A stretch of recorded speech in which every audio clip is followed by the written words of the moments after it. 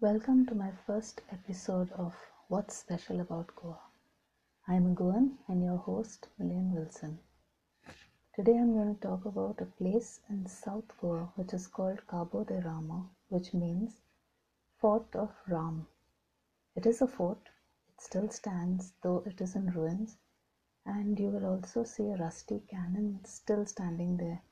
It's very interesting to see the moat around the place, the cannon, the structure as it stands, and of course the extraordinary beautiful view of the ocean which is all around the fort except for the front of it, which has a road and some greenery.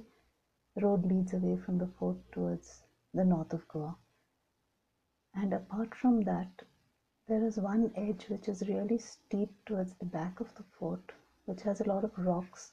The rocks are quite dangerous and slippery because of the moss that gathers over them.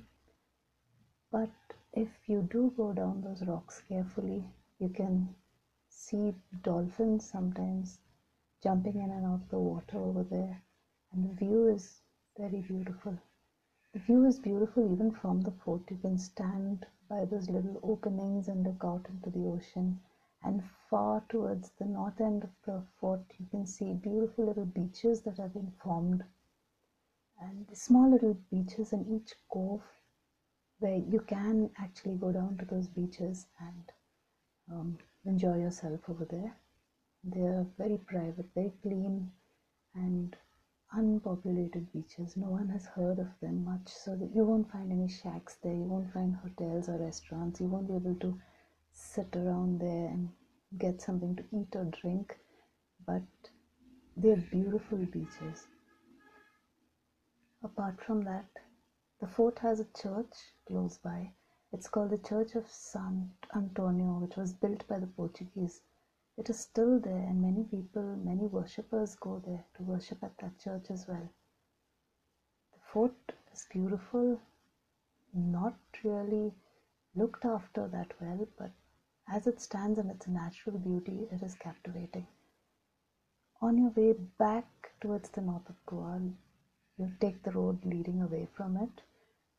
You have to drive along the coastline on a kind of a plateau, and there is a steep drop on one edge of the plateau which leads down to the beaches that I was talking about earlier.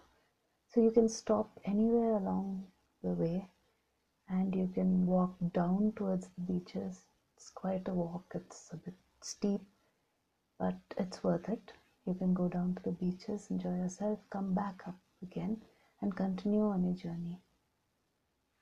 And then as you go further north, you will reach beautiful green fields on either side, but you will be on the plateau the whole time until you come to a place called Betul.